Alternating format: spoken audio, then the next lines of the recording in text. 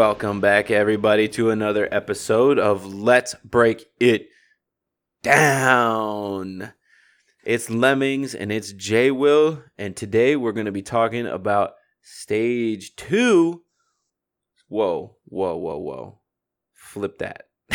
It's actually like, Stage 3. That's like 2 in the jar, man. Yeah, that was a while back. That's in the books, man. It's old news.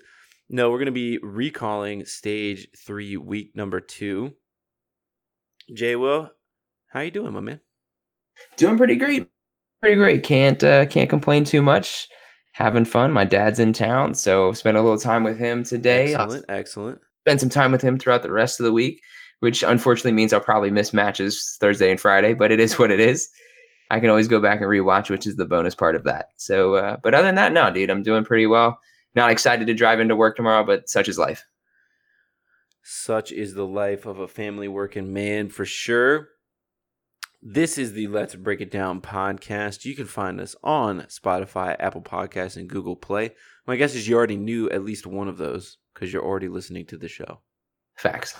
But if you like one of the other platforms, you can find us there as well. iHeartMedia has repeatedly rejected my attempts to gain entry, so get on the Let's Break It Down train, iHeart. Exactly. So there's only those two for you, but if you're looking for another way to connect with us, you can find us on Twitter, Instagram, and Facebook at Break It Down OWL. And if you have any feedback for the show that you didn't want to put in a publicly available review, you can email it to us, breakitdownowl@gmail.com. Before we break all the way into Stage 3, Week 2, got it right that time. Yeah. Got a little bit of news to break on into, and Farah is going to intro for us. I've got you on my radar. First up, Kodak, a support player for the Atlanta Reign, has opted into the other half of his two-way contract, so he is stepping down from the Overwatch League and headed on back to the Atlanta Academy, the Atlanta Reign Academy team, or Overwatch Contenders team, excuse me. Not too much, honestly, for me on that one. It's just probably the right call by the player. You know, you want to play, and you've got to find a way onto some stage. If you want to find a way onto the Overwatch League stage, you can't keep sitting on a bench waiting for either somebody to quit or to start playing poorly. It's just not going to work that way.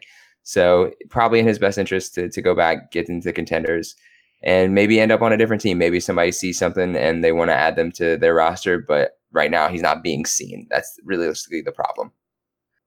Couple of notes for me in that in Stage 1, we had an awkward situation with Fusions, who was originally on a two-way contract, where his eligibility to play in the Overwatch League actually cost them a match, I think, against the Shanghai Dragons, which was the Dragons' first win ever in the Overwatch League.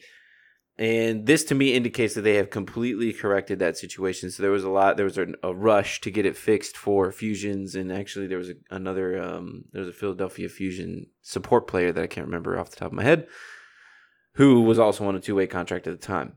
Kodak being able to step down back to the Overwatch Contenders zone on the Atlanta Academy team indicates to me that they've fixed that, but it is an odd fix because in the original two-way contract, you weren't able to play if you played two matches in the Overwatch League, then you were ineligible to return back down to the Contenders. And what they were trying to do is prevent Overwatch League teams from calling up all their Contender people, getting them some experience in Overwatch League, and then rushing back down to Contenders and dominating Contenders. And here we have Kodak, who actually played almost all of Stage 1 for the Atlanta Reign, and then actually played a couple in Stage 2, heading back down to the Overwatch Contenders. So, however they fixed it, they have allowed this or opened up eligibility for players to go back down to the Overwatch League, or go back down to Overwatch Contenders from League. The other note here basically is that Kodak started Stage 1 and some of Stage 2 playing Zenyatta and a little bit of Ana, and that is very clearly Dogman's spot. And so I'm sure he's been sitting on the outside looking in scrims and practices and things like that. And it's pretty obvious at this point they didn't even try to bring him in towards the end of Stage 2. And obviously Dogman is the starter in Stage 3. And so, again, like you mentioned, just on the outside looking in and making a choice to go somewhere to play and see if you can't get a roster spot somewhere else. We also have Guardian, an off-tank or a labeled off-tank for the Shanghai Dragons being just released, which is an interesting move for the Shanghai Dragons in terms of why. He was the only other tank player listed on their roster. Kind of current starting roster being Koma Luffy, Gamsu, Ding, Diem, and Youngjin. They've been playing, obviously, a lot of Sombra, so not a ton of room for an off-tank. I mean, Gaguri is the other off-tank listed on there. But they're not playing a lot of off-tank. They're playing a lot of Sombra, so I think just a player, again, looking at it going, I'm behind Gaguri, and they're not even using D.Va, so I'm done. But this is actually the Dragon saying, we're done with you. Yeah, it's just kind of one of those situations where the meta is not working in your favor. The way the team wants to play is not working in your favor. And thank God he was just released for his sake at that point. I don't know if he caused a fuss or anything, but at least he can go sign with somebody else and, again, try to find his way back onto a stage to try to work his way back into the league. And there's definitely some teams that could benefit from an off-tank being added onto the roster. Washington Justice come to mind as a team that could benefit a lot from a good off-tank. There you go. And so it'd be interesting to see if they pursue that. But in the continuation of the Florida Mayhem mid-season every stage rebuild, they're adding another player. He's listed as a flexible support. His name is Rain, and he is now playing for the Florida Mayhem. Coming up from, I believe it was O2 Blast. I mean, at this point, Florida just, keep trying to figure something out. Spark. Yeah, you're just grasping at straws, it feels like. You're taking shots in the dark every now and then, but you're at least trying. You realize it's not great, and you've got to find something that works. So you're going to have to keep making some adjustments here and there until you find the pieces that work best together. Yeah, I don't know. I mean, the Florida Mayhem are in disarray. A lot of people, is so funny. I actually didn't know this, but one of the owners of the Florida Mayhem actually posted a long time ago that they would never field an all-Korean roster, which is pretty funny because that's exactly the changes that they've made. They've made.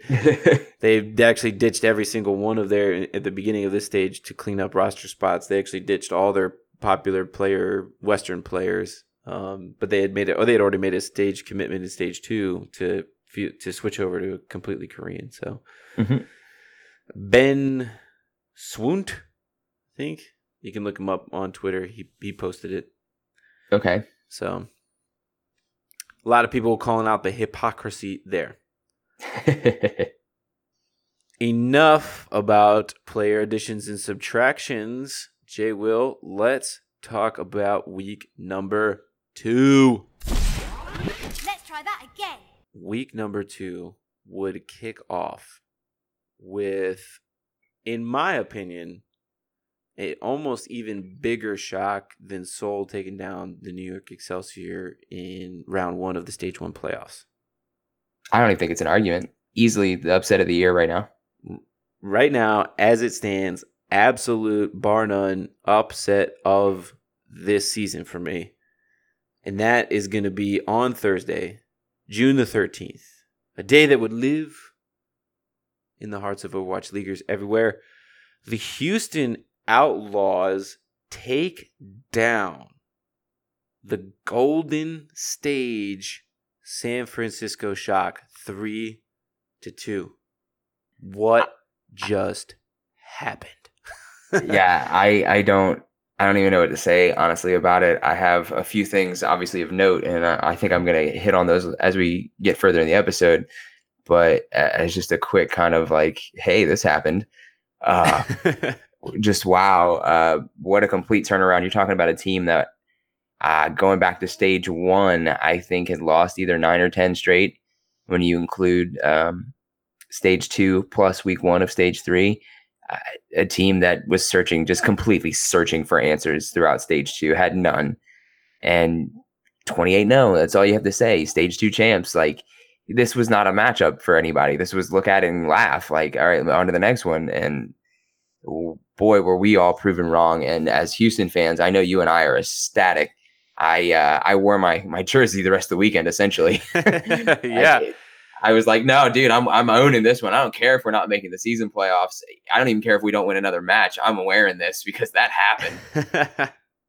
Yeah, absolutely. I mean, finally, signs of life. And honestly, without really doing much of anything that I've suggested or that we've suggested, other than finding something that's working and, in this case, kind of sticking to it, right? Mm-hmm. Yep. That's been an argument for us against them for the longest time, which is you find something, you experience a little bit of success, and then you overthink yourself and you try and switch it up.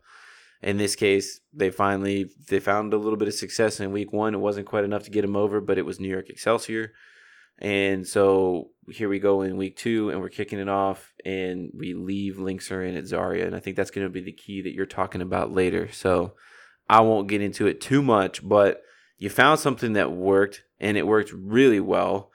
And I also think that the meta potentially in stage 3 is shifting a little bit away from what San Francisco Shock used to clean the stage in stage 2, and a little bit into Houston's hand. Having one of the best Sombra players from season 1 on your roster is going to help you in a meta where Sombra is starting to experience a lot of playtime and is being used to great success to start to crack this 3-3, which is something that I'll talk about a little bit later. So, wow. Yeah, I got the slides on. I got my team on. I don't know if I'm fully bought back in. I want to see how they do in the remainder of this stage. They have a stage that sets them up, in this case, for a playoff run in stage 3, and ultimately, hopefully, a playoff run on the season if they can kind of recover from the dismal stage 2 performance. But if they can clean up here and look pretty good, or even just remain competitive, and they don't start overthinking things and getting crazy and switching stuff up, then I think I can get back on board. Yeah, they're definitely beginning to sway me back on board with them. I just, again, it's tough because we've seen some disappointment, lots of it, to be perfectly honest. So yeah, we want to see some sustained success. And you said it, stage 3 playoffs are right there in front of them. I think their schedule lines up extremely nice for them to make the stage playoffs. And if they can handle some business in this stage, they can put themselves right back in the thick of things to get into that 7-12 range and have a chance come season playoff time. It's there. The opportunity is there. It's just a question of, are they going to live up to what I believe is their full potential? Cautiously optimistic. Enough about those guys. Let's move on. We had the Shanghai Dragons taking on the Atlanta Reign, and in another absolute, just really cool match. This was a lot of fun to watch. You should definitely watch it if you get the opportunity, if you haven't already. But it's the Shanghai Dragons ended up 3-2 over the Atlanta Reign in this case. Atlanta, my goodness. 3 strong matches for you out the gate of stage 3, and you can complete none of them. I know. I feel bad for them because that's mentally defeating for a lot of teams. And I think we're going to see that as we get through the rest of this recap here. But they had their opportunities again, and they couldn't close the door on Shanghai. I personally think they were outplaying them. I really do. I think they outplayed them all the way up until they couldn't close the door. So I was just quickly going back and looking at how the matches kind of unfold. I was trying to remember how this goes, because if I remember from some of the Atlanta, it seems like they get down and then they fight back, and then they just can't seem to seal the deal. In this case, they actually kind of came out. Shanghai answered, then Atlanta went back, and then again they just couldn't seal the deal in the end.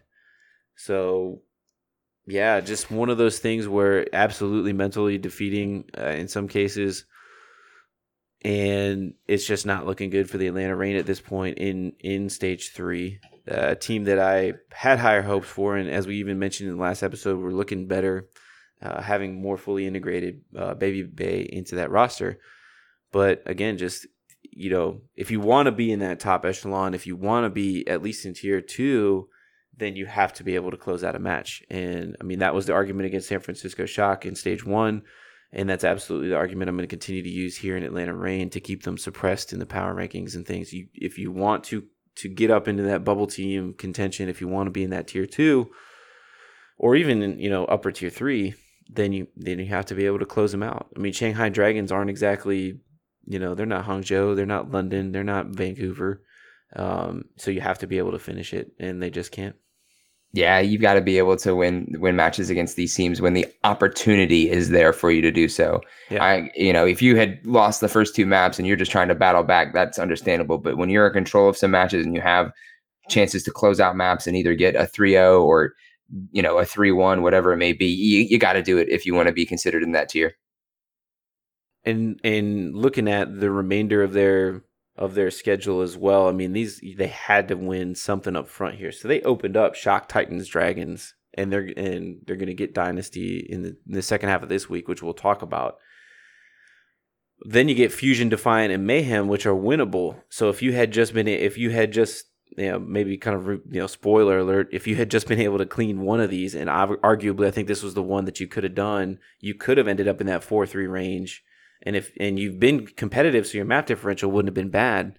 But now in this case, I think you're kind of staring down. Well, you are staring down 4 losses, and I mean you have a great shot at 2. The Defiant and the Mayhem, and Fusion's kind of the toss up. But I think at this point, having 4 losses, you're kind of already out.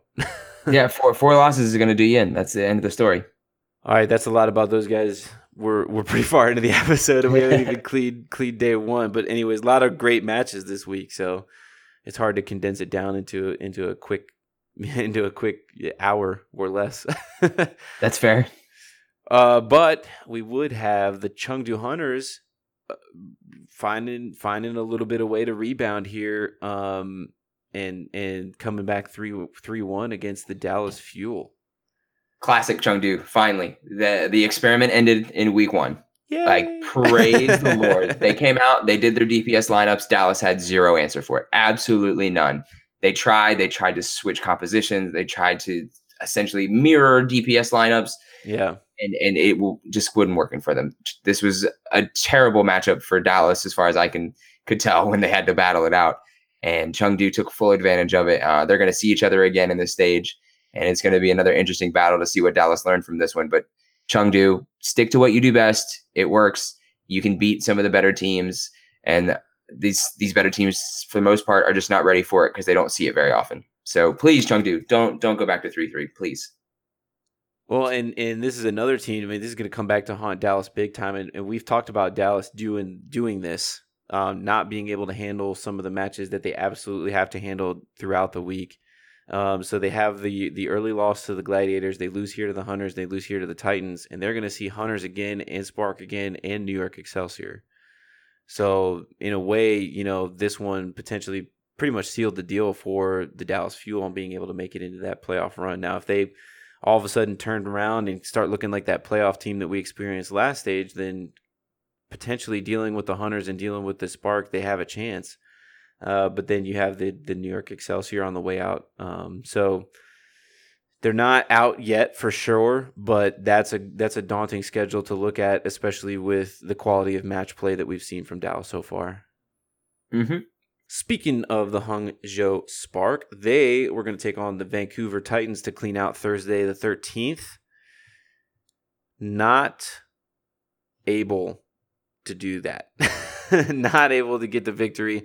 Vancouver is going to win this one 3-1. This one's gonna haunt Hangzhou for a while, and not because they lost, but because they had this map 4 in the bag, and they blew it. They flat out blew it.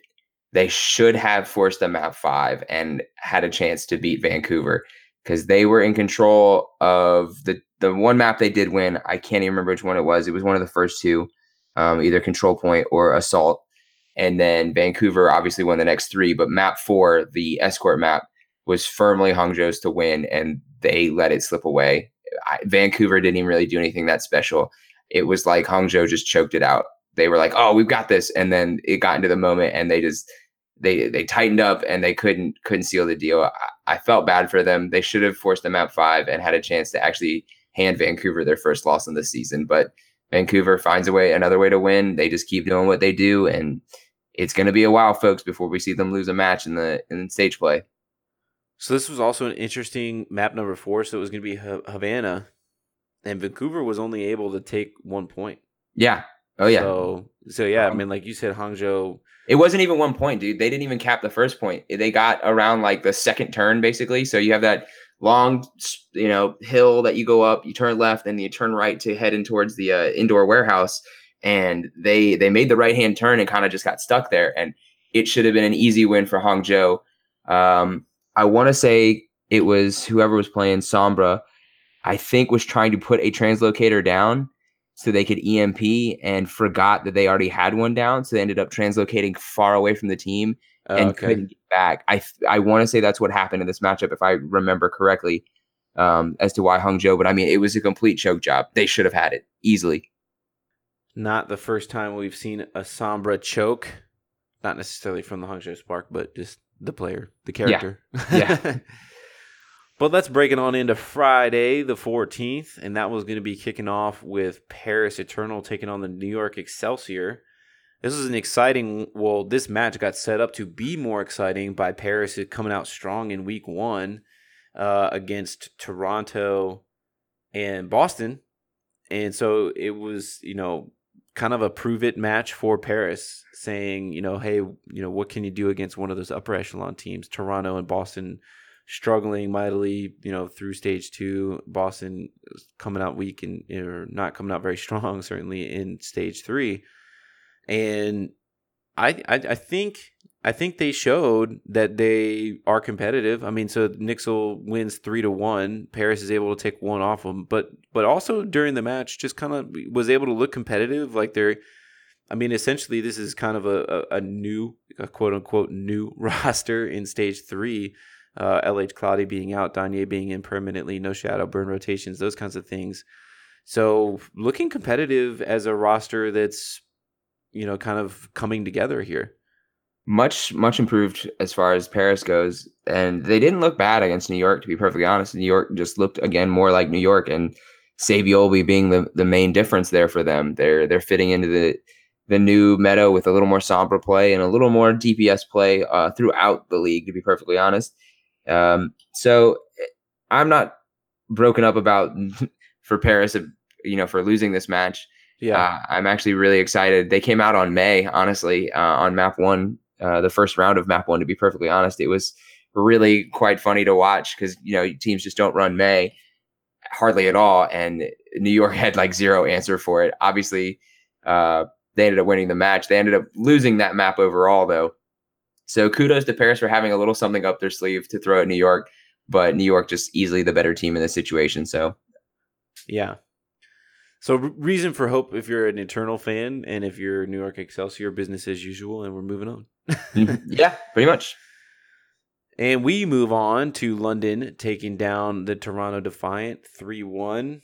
London again coming out, handling their business again, just quietly doing what they need to do to stay alive, to stay in the stage playoffs and into the seasonal playoffs on their marathon, not a sprint mindset. And Toronto Defiant, again, just looking like a team that is still attempting to figure it out, which is odd in stage 3.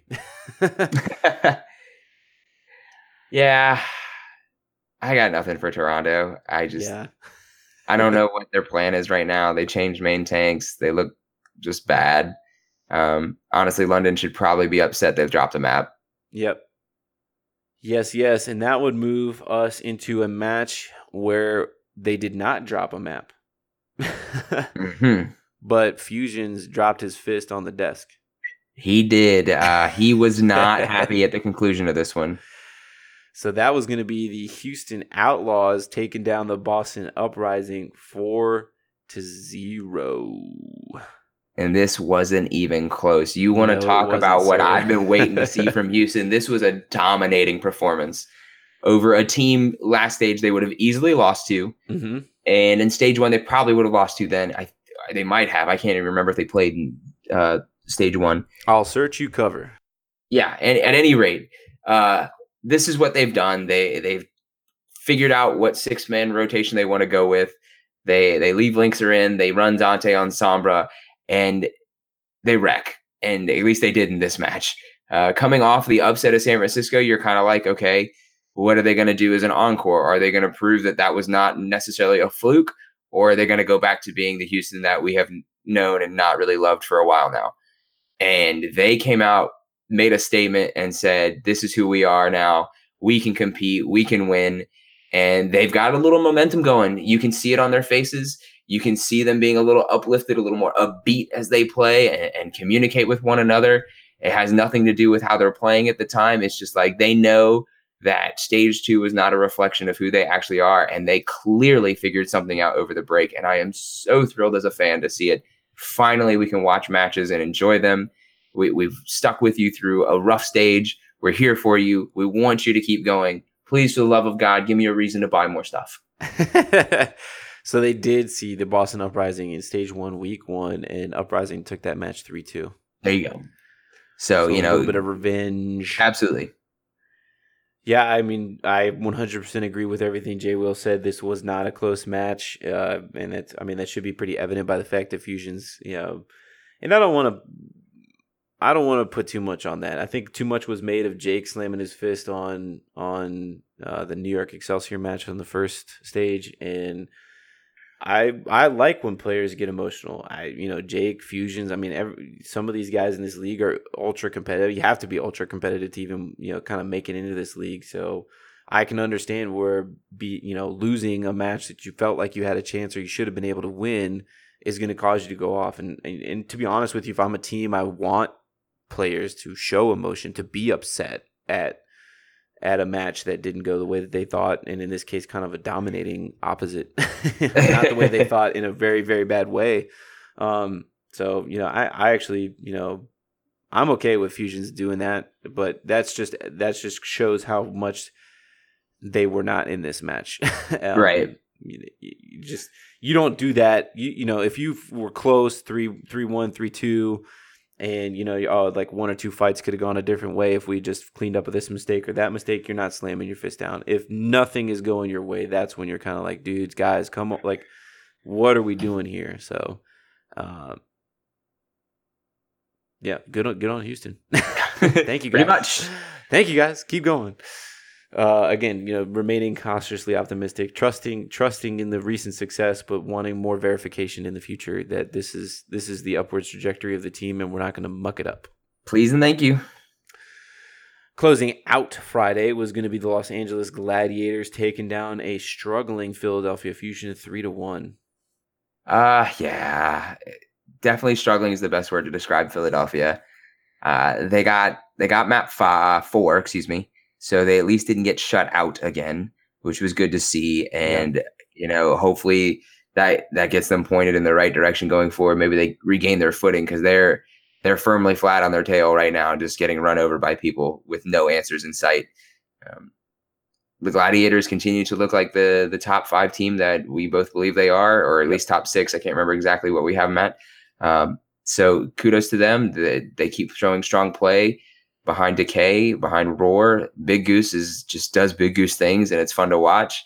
So that roster is coming together nicely. They've got to find a way to take, again, that next step we keep talking about, where you have San Francisco and Vancouver. We need these next 3 to 4 teams behind them to find a way to take that next step to be competitive against Vancouver and San Francisco. And then after you've learned to be competitive and push them to brinks, now you got to learn how to beat them. So it's all a process, but we're hoping that more teams can join that level sooner rather than later, especially as we get closer to the season playoffs. Yeah, for sure. I mean, it gets old for the league too. I mean, if you're just sitting there going, oh yeah, 1-2 is just always Vancouver and San Francisco, and there's no questions about it, then it kind of makes it doesn't engender,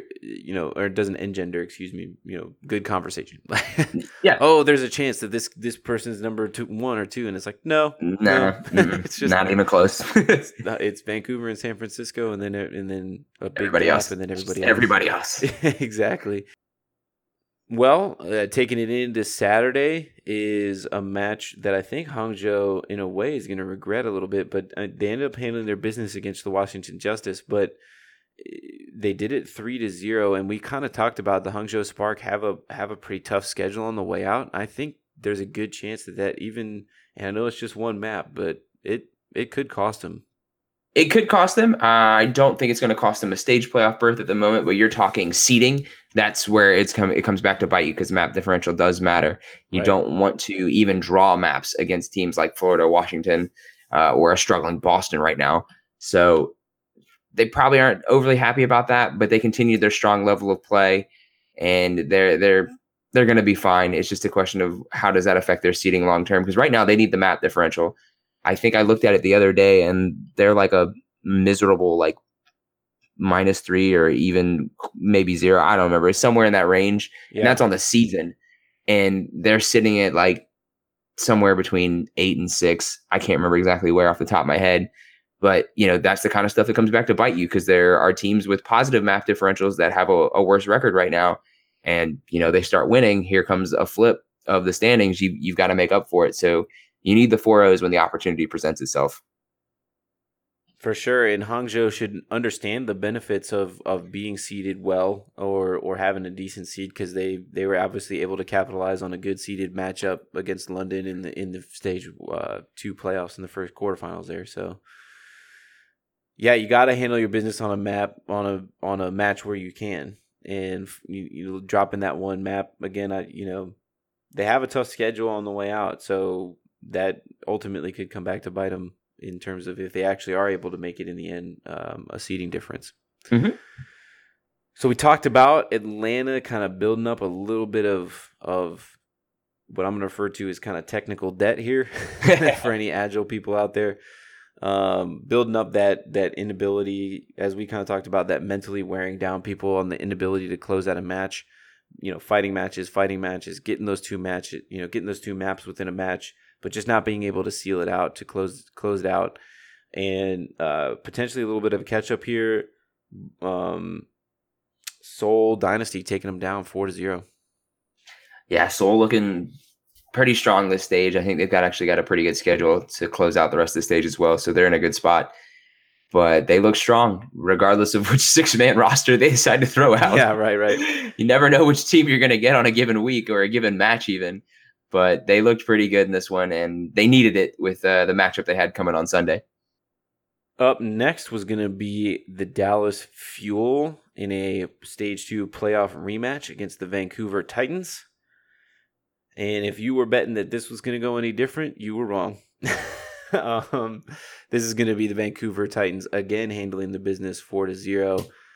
In my opinion, kind of shuttering Dallas's playoff hopes for Stage 3, and kind of leaving them looking for hopefully starting to look in Stage 3 for how do we pivot this roster a little bit and get back to what we know and actually start finding that success, and do we need to make any moves?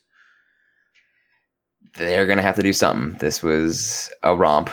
Not that it's unusual for Vancouver to be associated with a romp, but they always have their little one-loss cheese at the end, right? right. They somehow find a way to lose a map, usually to somebody. But Dallas, it's more or less how Dallas looked, and Dallas does not look good right now. They need to find themselves again after the All-Star break because it hasn't been the same team since the end of the Stage 2 playoffs. For sure, and closing out Saturday is going to be the Guangzhou Charge taking on the Los Angeles Valiant. Is this again? No, that was Chengdu, excuse me, in week 1 there. Yeah. Guangzhou, you got to be coming into this looking to see what Guangzhou actually is. We had a pretty good Stage 1 from them, a dismal Stage 2. They come out in Stage 3 beating Chengdu. So you're like, okay, maybe we're getting back to where we think that this roster could be. And then smashing up against the Valiant and losing that match 3-1. Yeah, I think this has a lot to do with the Valiant, to be perfectly honest. They're starting to look a lot stronger as we go along, and they're set up fairly decently to compete for a stage playoff berth right now. I don't know their remaining schedule, but they're sitting, I believe, at 2-1, somewhere in there, and a decent map differential. And you get other matches to break the right way. 4-3 might do it for you. So they're in a good spot right now. I think they're going to be right there, and they're steadily improving. They're still making some more or less egregious mistakes with their play, but they're finally winning matches against teams that they should win and looking better slowly but surely in each one of them. Yeah, I think it's going to be a tough road to the playoffs for them. So they'll have another matchup with the Dragons, which if they really want to stay in it, they absolutely have to close out. That was their loss in week 1 as well. But they're going to see Titans, Spark, and Spitfire on the way out of stage 3. Yeah, I think with their level of play, though, they can try to find a way to pick off at least one of those and, give themselves some hope, in the long run. But they're right there right now. So that's the important part. You gave yourself a chance going into those. You just have to find a way to win one of those or two of those realistically. For sure. That takes us to our match of the week. I'm going to have to get a good sound drop for that if it's going to continue. Yeah. But the league flexed us into the San Francisco Shock, taking on the Seoul Dynasty. Brief aside here. I want to take maybe 3 minutes on this, but it occurred to me in this match, and I don't know why it was this match in particular, that next year teams are going to have to go to Seoul on home field advantage. Yeah, best of luck. Have fun with that. And I mean, if you're an esports follower, if you're an avid esports person, I mean, Seoul has been packing out esports arenas for some time now. And I just, for some reason, it hit me in this matchup that I was like, that is going to be an extremely unfavorable home field advantage for anyone trying to play Seoul in some whatever home field arena that they put that in. I can only hope that most of the teams are already Southeast Asia teams that are set up for that homestand. But God bless you if any of the United States-based teams or North American in general based teams have to go there. Yeah, I mean, goodness gracious.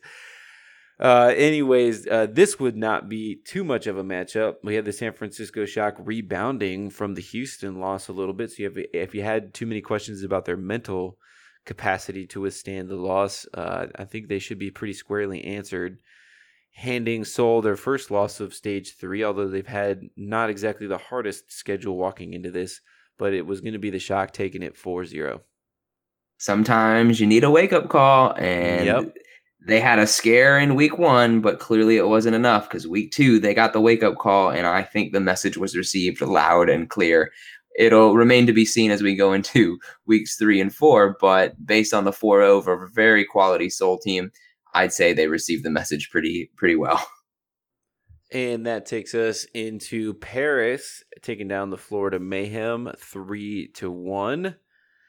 Again, probably just upset that you didn't get the 4-0. You got to be, if you're Paris and you're playing better, you're right there for the stage playoffs again. You're sitting in a good spot right now with a couple weeks remaining. You got to get the map differential up to give yourself the best opportunity. When you're playing one of the worst teams, you must take care of business. Yeah, and Paris suffered from this in stage 1, although it wasn't ultimately their map differential that cost them. They blew a couple matches that they really needed to get in, handle their business against some lower echelon teams. But yeah, I mean, this is something where you're going to be probably one of those bubble teams coming into it, and so you're really going to need that map differential to be as strong as possible. So dropping 1 to Florida is not going to help you there. Taking us to, I don't know that I ever thought I'd be saying that about both of these teams, but kind of a battle at the bottom. Philadelphia taking on the Boston Uprising, and not a great match. So it ends up being 2-1, Philadelphia taking it.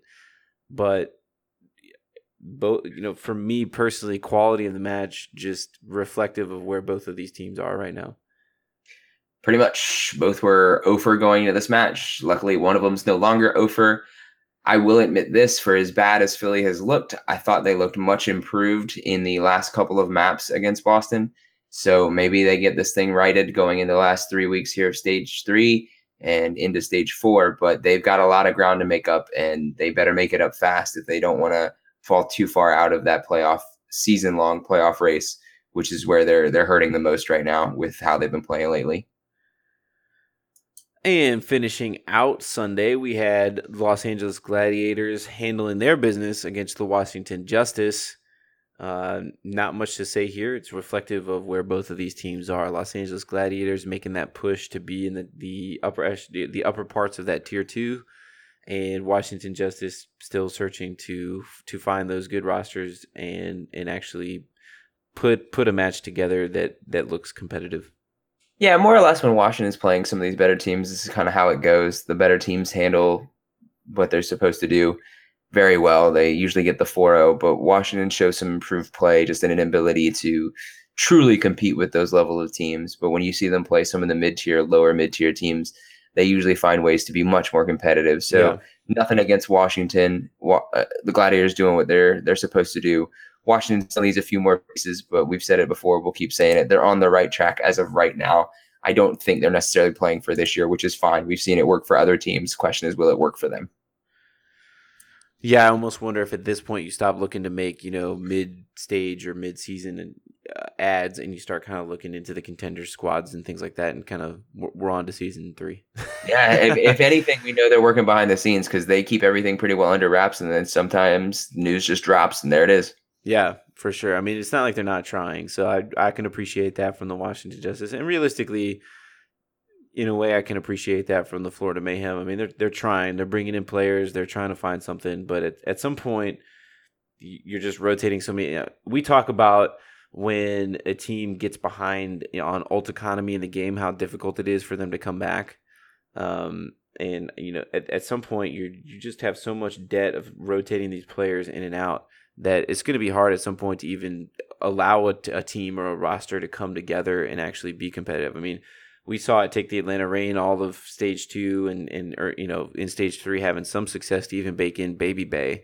And then you talk about Florida Mayhem and Washington Justice essentially turning over whole rosters in a way.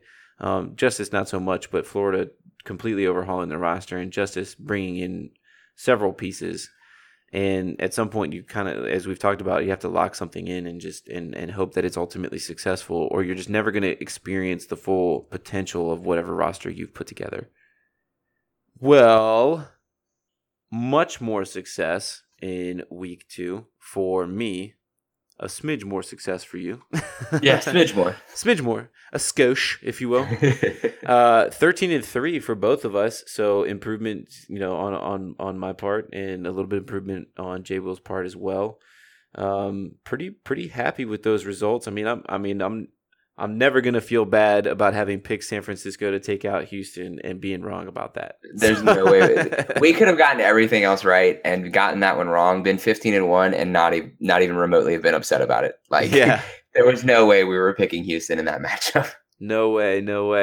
And I lose an Atlanta pick, and you lose a Boston pick against Houston there. So. I was impressed you went with them. I'm not taking a shot at you for taking them. I was with you. Boston looked terrible, and it was one of those. I've been burned by Houston too many times. Yeah, no, hey, I'm gonna feel you. It's when you're penciling that one in, the sweat bullets are hitting the page for sure. All right, so let's break into some reactions. We got some good ones here, and I'm going to intro this one, and I think you're passionate about it for sure. I mean, we both are, but I want you to run with it, and that is did anyone out there believe that it would be Houston to take down the San Francisco Shock? I can't imagine it. Obviously, you're not imagining Florida or Washington either, but coming out of stage 2, where one team went 28-0 on maps, won the stage, and the other was 0-7, didn't even really look competitive in those 7 matches. There's just no way. I had no clue this was even possible for them based on how they had been playing. Again, I will admit, I thought they looked much improved against New York. But I was like, okay, it's coming out of the break, everybody's just kind of getting back into their thing. You're still just whatever. Sometimes a layoff does that to top tier teams. So I try not to read too much into that. But then to come back the following week and do the same thing to San Francisco and win, and not only win, but Jake said this live as he got interviewed after the game. They did something in map 5 that they've never done before.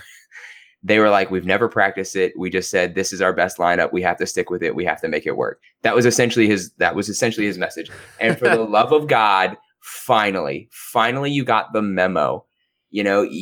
Whatever you did over the break made a difference. I'll admit that, because Linkser has looked so much better on Zarya. He is going to give them more flexibility if he can play Zarya, because then they can go into DPS comps. But not only that, they don't have to play Spree, who's kind of locked in on Zarya.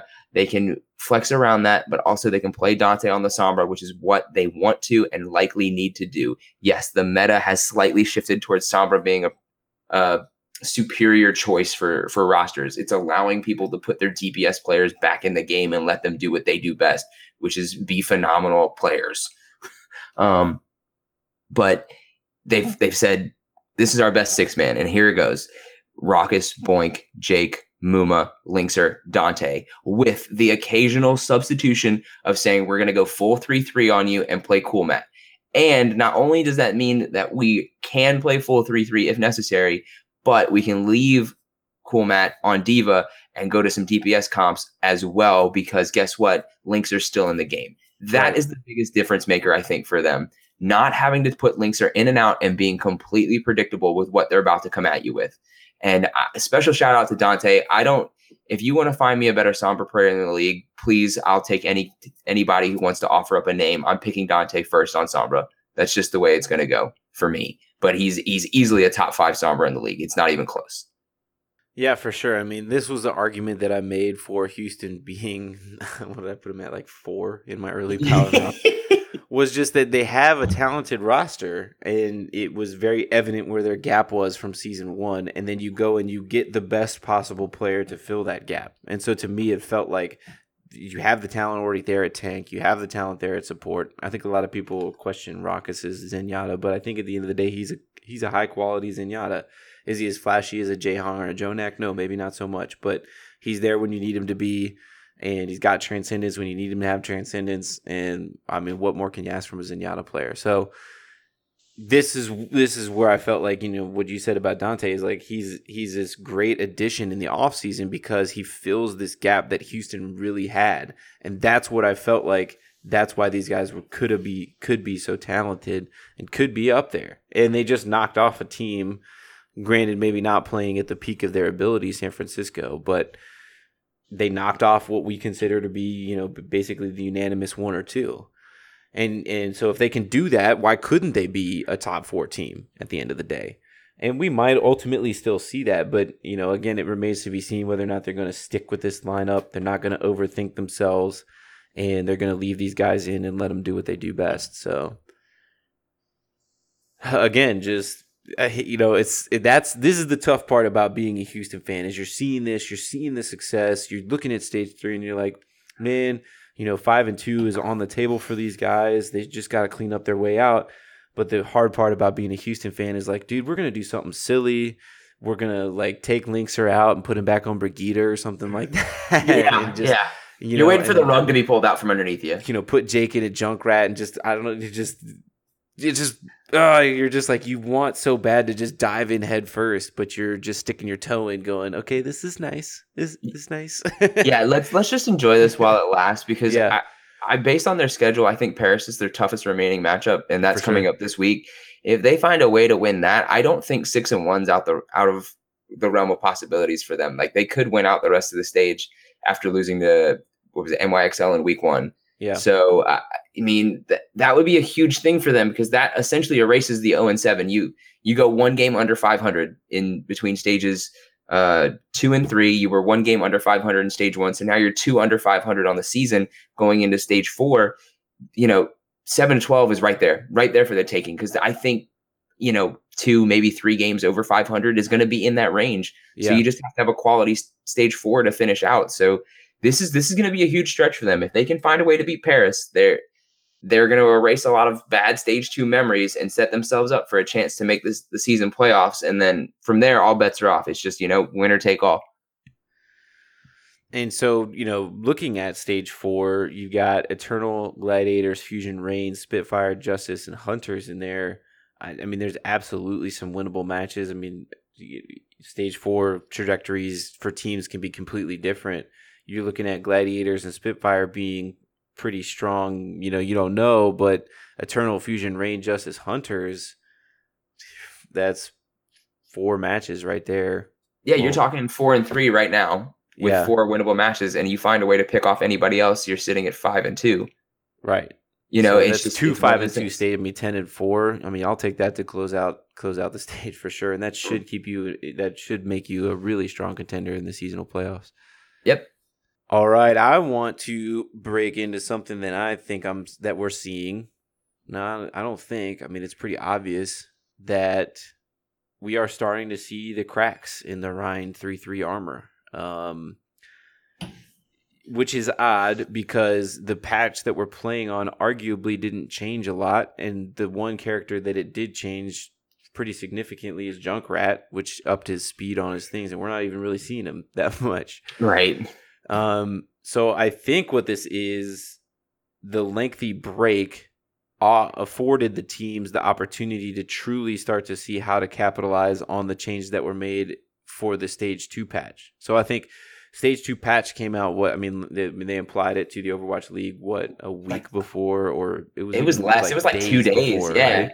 Yeah, it was like 2 or 3 days before the Stage 2 was about to start, so nobody really had time to play on it. So right. You're right. I think you just came into Stage 2 with the plan that you had in place, right? Yes. Continuing to run the 3-3. Maybe we saw a little bit more bunker in some cases because for certain maps it just made more sense, right? Paris, Hanamura.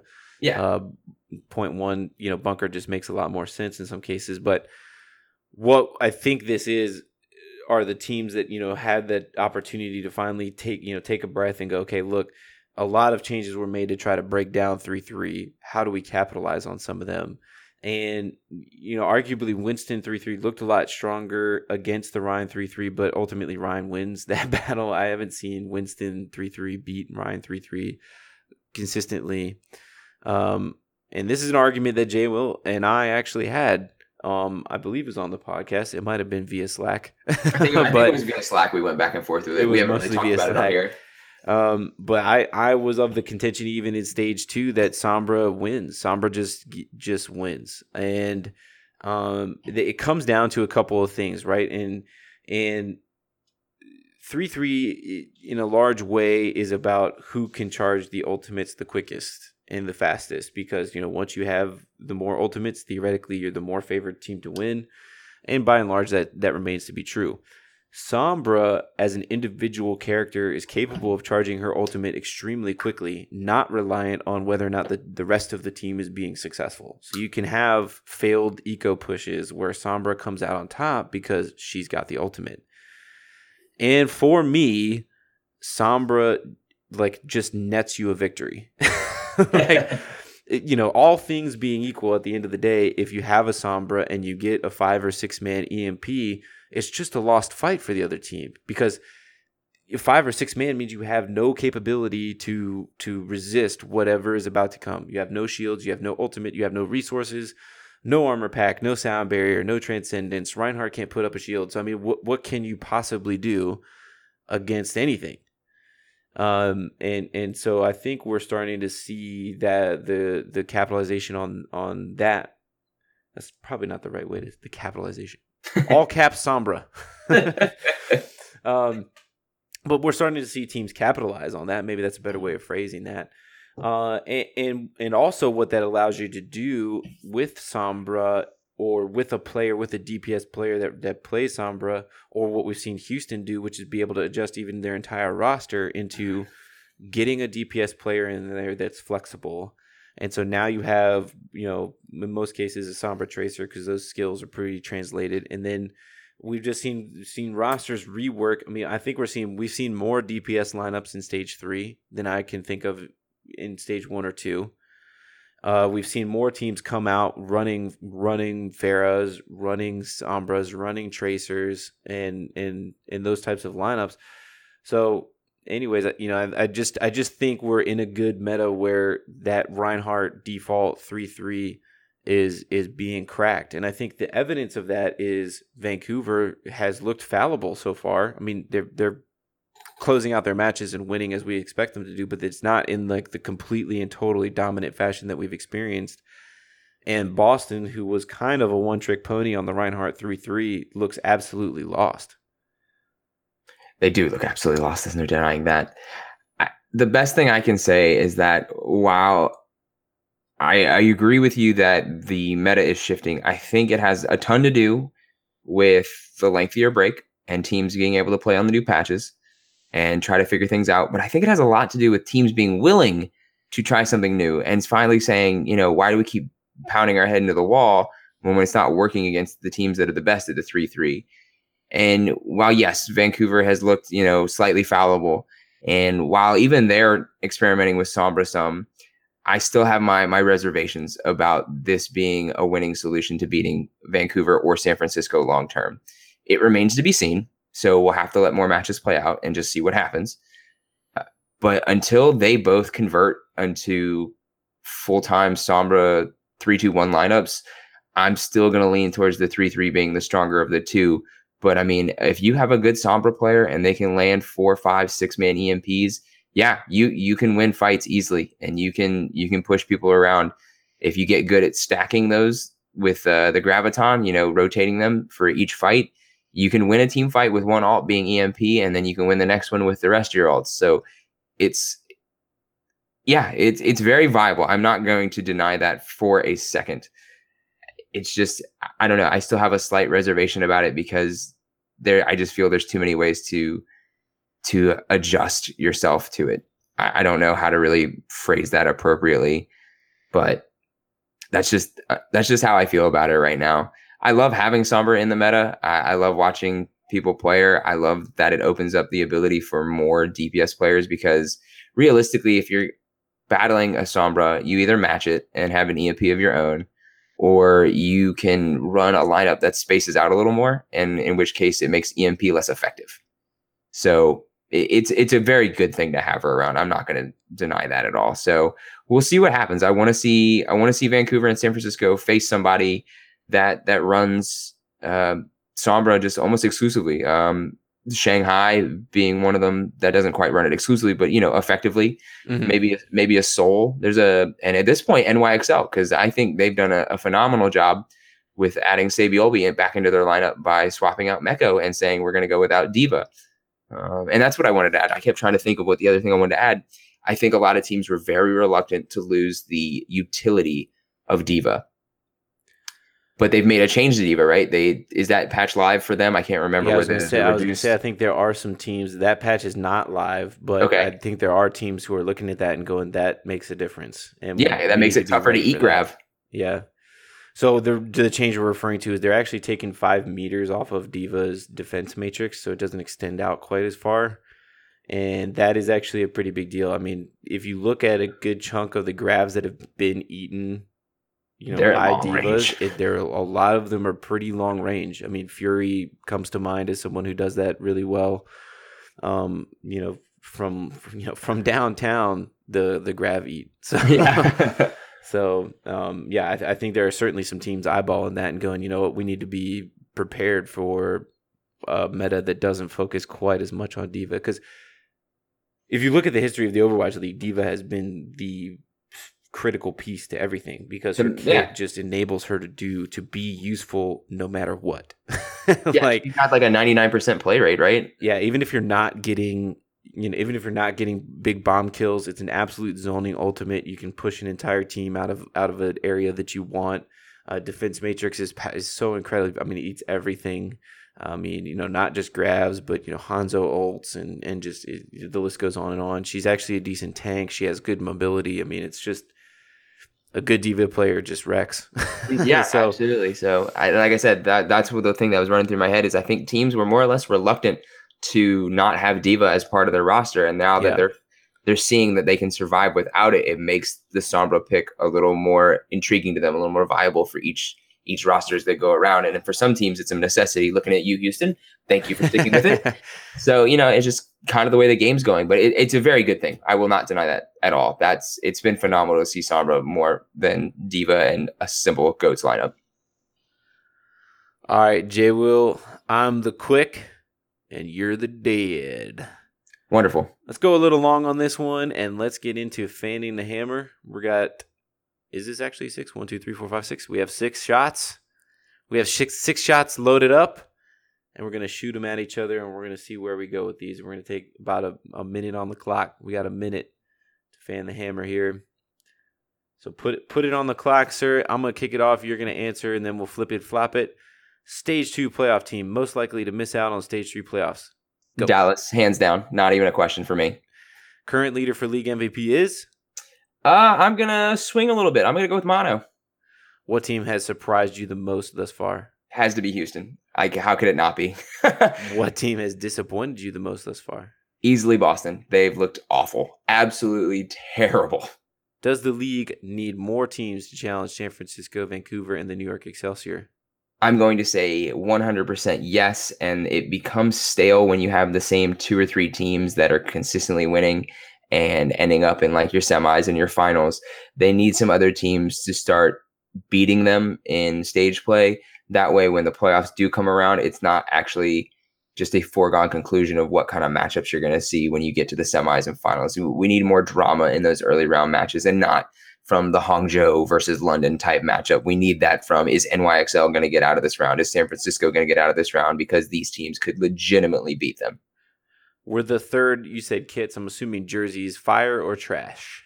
Yes, when I say kits, that's what they're referred to, much like soccer. You get your uniform gets referred to as a kit. They were a dumpster fire. I don't care what anybody tells me. 99% of them were bad. The only 2 I think I was okay with were San Francisco, and shout out to Florida because this is about the only thing you've done well all year. Those Miami Vice jerseys are straight fire. That's the only one. All right, here we go. Coming back at you. And stage 2 playoff team most likely to miss out on the stage 3 playoffs. Hit me. I wanted to be different and say Shanghai, but it's definitely Dallas. I think they're already out, actually. I think you're right. It's a little unfortunate we didn't get to do this in the prior episode because I would have said Dallas then, but is what it is.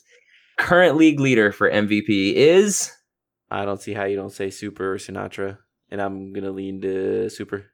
All right. I can live with that. Main tanks are important. Team that has surprised you the most this far? Is this thus far stage or thus far seasonally? Stage. We'll go with stage.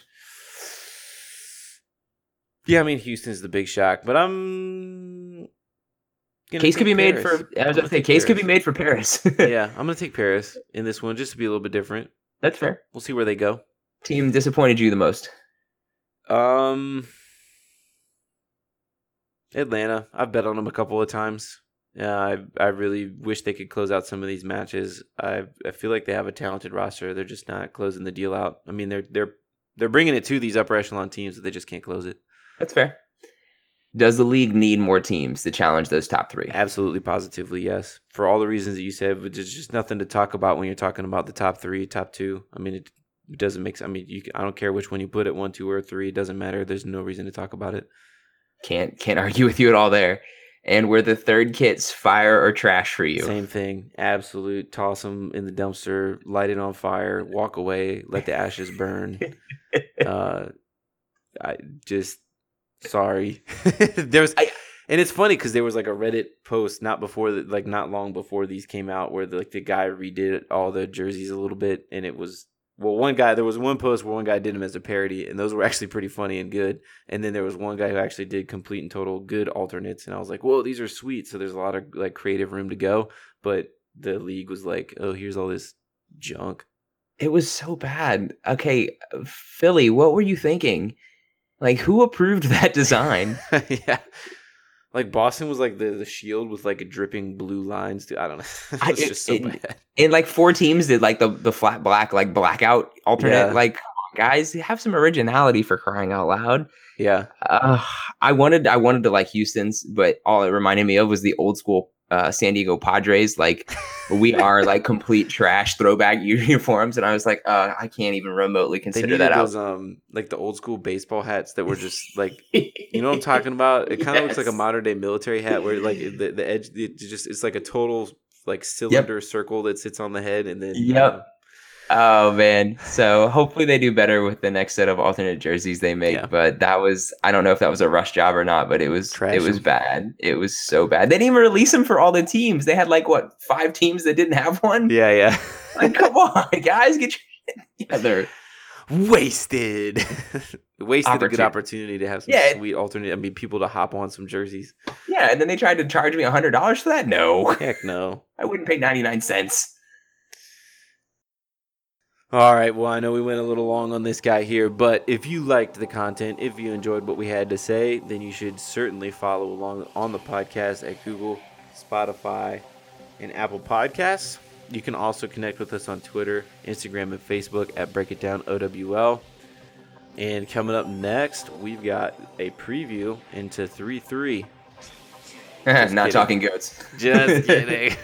We got a preview into Stage 3, Week 3.